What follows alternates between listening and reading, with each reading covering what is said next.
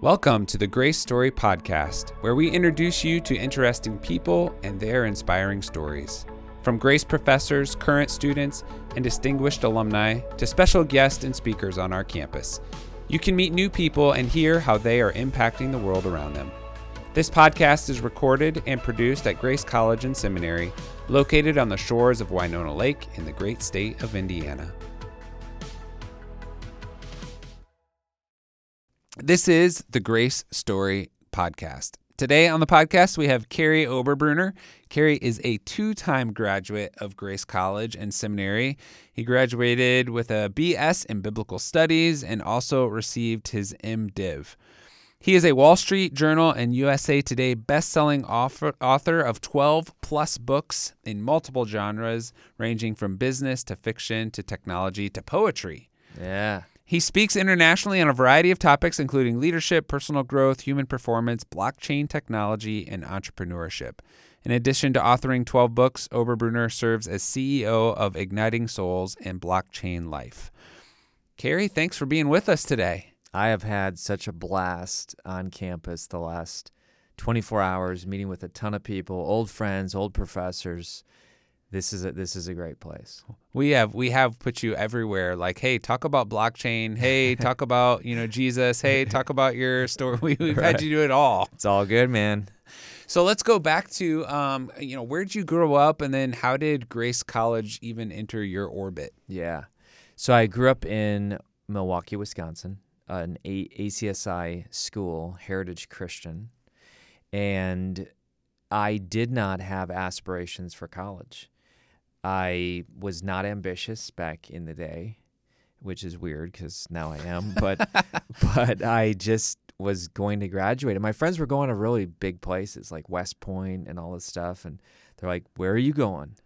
And I said, I'm going to New Tribes Bible Institute, believe it or not. And so why? Because my older sister went there, and I thought, hey, you can't go wrong with Scripture. So I'm going to learn the Bible. And I learned the Bible, seriously thought about missions, went to Papua New Guinea during a summer semester. And I'm telling you, Drew, back there, they really pushed you back then to say, unless you're doing overseas foreign missionary work, you're not doing the right thing. Now, it's shifted, and I actually love you would know this. The director now is a Grace alumni. Yeah. Andy Royer is doing great things, and Sarah. And they've really brought a Grace balance to that school. But back then, man, I struggled with, okay, fine, I guess I got to be a pastor, as if it was a step down. So anyway, I came to Grace.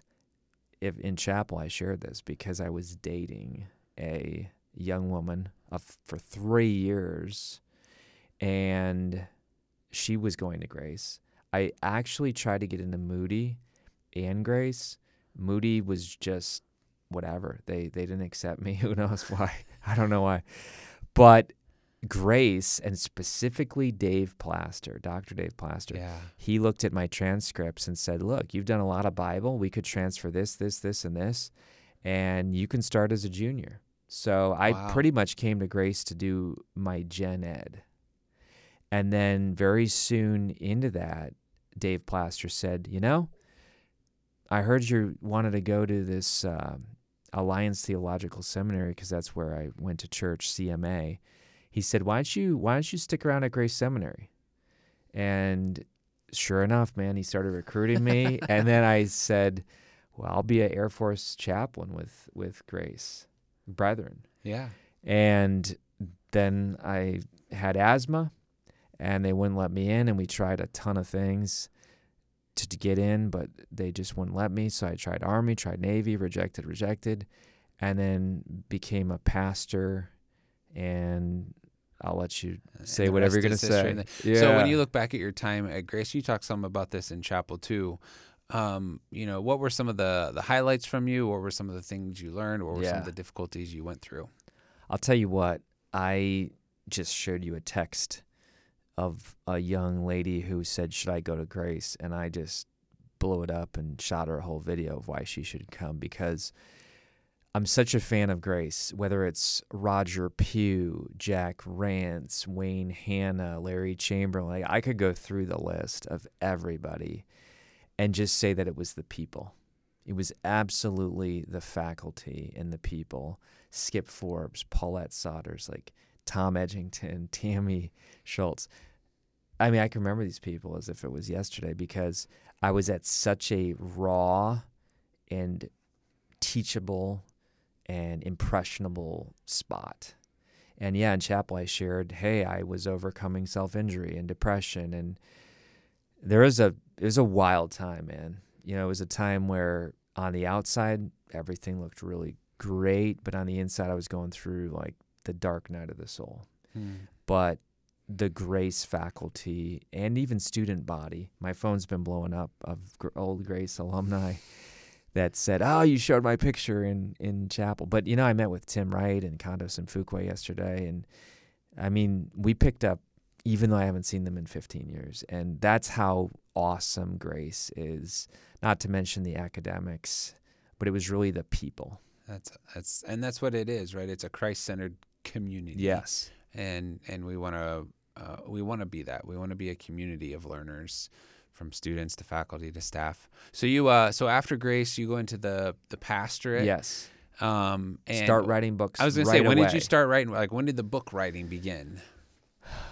I'll tell you what, man. I got over at Grace Powell, and about 1 year in, I started to get bored already. Now, nothing wrong with Grace Powell. Love them to death. It's a great church.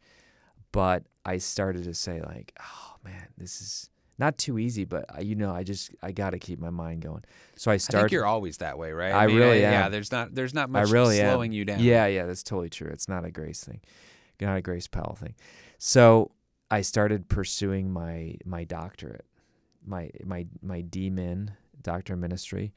I started writing books with Relevant Magazine back in the day, and just always learning. I think it was Skip Forbes really who helped me think. You know, like, that's a big task. Very few people are taught how to think critically. So my books became a reflection of, hey, I struggle with this, how to be in the world but not of the world, so I'm going to write about it. I struggle with discipleship, so I'm going to write about it. Like, all my things that I wrote on were topics that I truly struggled with. And as you might one day write a book, or whoever's listening to this one day might write a book, you can write a book with 3 different voices: sage, Sherpa, or struggler. Sage is, I've been there, I've done it, I've arrived, I'm on the mountain, sit at my feet, and I'll teach you. That's a sage. And there's books like that, Tony Robbins, Oprah, whatever. Then there's Sherpa. Sherpa is, hey, I struggled, I found a way up the mountain, but I'm coming back down to help you, and together we'll climb up. And that's Sherpa. That's how I write. And then there's struggler, which is like a blue like jazz, where it's, hey, there's a big problem. I don't know the answer, but I'm willing to at least admit that there's a problem. And we may figure it out, we may not. And those are kind of the 3 styles of writing. And yeah, my Sherpa books kind of started going. And then as I shared in chapel, I wrote very safe books. And then God kind of knocked on my heart and said, I want you to tell the scary story. And that was the story of depression and self-injury. And that's really the book that I wrote that then opened the door to the entrepreneur world. So when in there did you decide, okay, I'm gonna jump from being a writer to someone who helps other writers? Yeah. The first few people who came to me said, hey, how are you writing a book and turning it into all these streams of income? And at first, Drew, because I'm not business-minded, like, I had never taken a business class. I just, my dad was a pastor. My parents are nonprofit. Money was kind of seen as evil, whether that's right or wrong. You know, it's just like, stay poor. God loves poor people. I mean, that's kind of how you grow up in the Midwest. At least I did. So I didn't understand that there was a business model there. When someone asks you how to do something, they recognize there's a need, 2, they recognize that you have competency. And 3, if you're wise enough to see that, you can actually monetize it. But I didn't see it. At first, people said, how do you do these books and turn them into businesses? And I just said, it's complicated. So it wasn't until I started meeting with John Maxwell, and that's some of your past, where here was an example of a former pastor who leveraged his content to have a marketplace ministry. And he was really one of the first people that I saw who successfully did that. And so I just started learning from him and soaking it all in. And so it was about 2014 before I started my publishing company.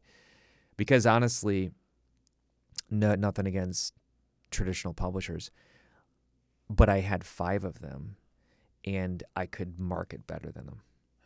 And, that's not a brag. That's just saying, like, most publishers do not know how to market. So my next books I published. And then I started a publishing company, and then I began to help other people. And it really turned into over 1,000 authors that we published. And now today, I kind of help more of the influencers publish their books. So what, if somebody out there was to say, I'm kind of interested in publishing, I have an idea, or what would you say are some of those first few steps of, considering a career in writing? Yeah. Or not even a career, just I want to write a book. I want to write a book, Yeah. So what I would say, couple quick tips. This is for nonfiction. Get a title that hooks and a subtitle that explains the benefits. Really quick example, Tim Ferriss, 4-hour work week. Everyone's interested. Ooh, what's about that? Then it goes into 3 verbs: escape the 9 to 5, live anywhere, join the new rich. Verb, verb, verb. So that is literally somebody saying, if I should invest time and energy into this book, what am I going to get? I'm going to escape the 9 to 5. I'm going to learn how to live anywhere. I'm going to join the new rich.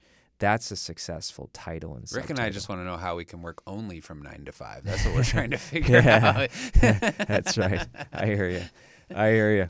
So that's the title, subtitle. And then nonfiction book is, what problem are you solving? And I tell people that a nonfiction book, really easy strategy is to break it into 3 parts. Part 1, problem.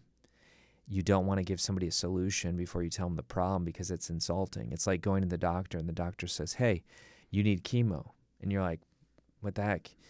You didn't even talk to me. Like, you're going to be highly offended that they offered you a solution because they didn't tell you that there's a cancer growing in your body first. So you want to use part 1 to talk about the problem. Part 2 is the solution. And then part 3 is the next steps. And the next step should really be your business model.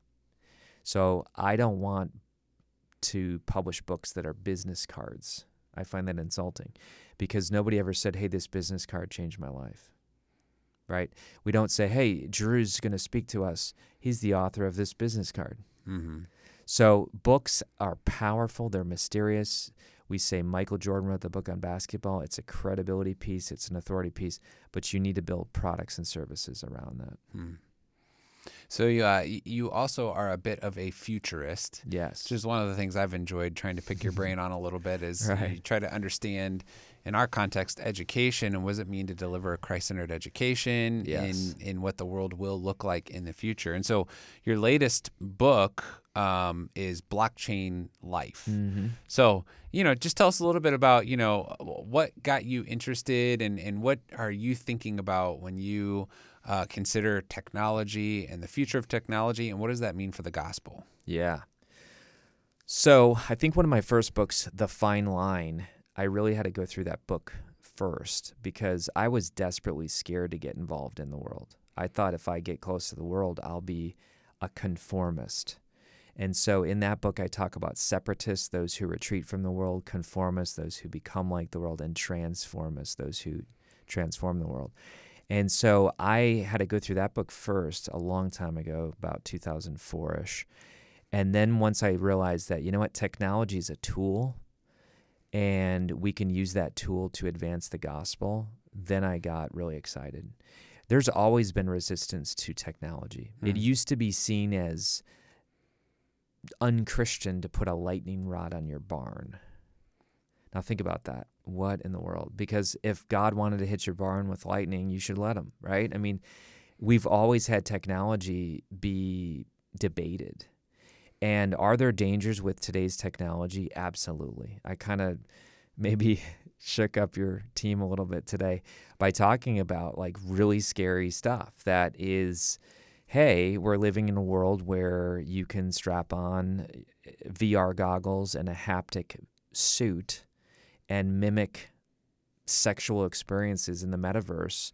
Talk about gender issues, talk about infidelity issues. I mean, it's crazy what's happening. Not to mention transhumanism, that is essentially humans and machines integrating to accomplish things. And people think, oh, that's Terminator, that's so far out there. It's actually happening now.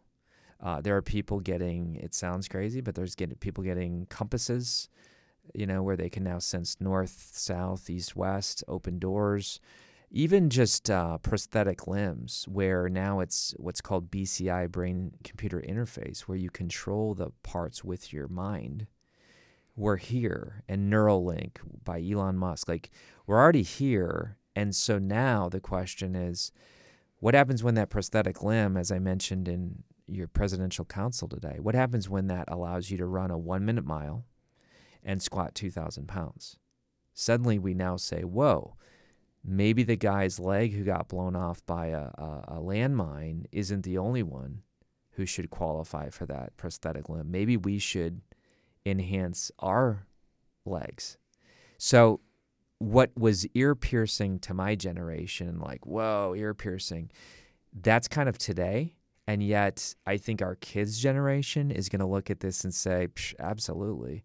Why wouldn't I use a machine? I mean, pacemakers, we have all kinds of medical devices that are accepted, but what happens when we can actually choose to put machines in our bodies, and what makes us no longer in the image of God?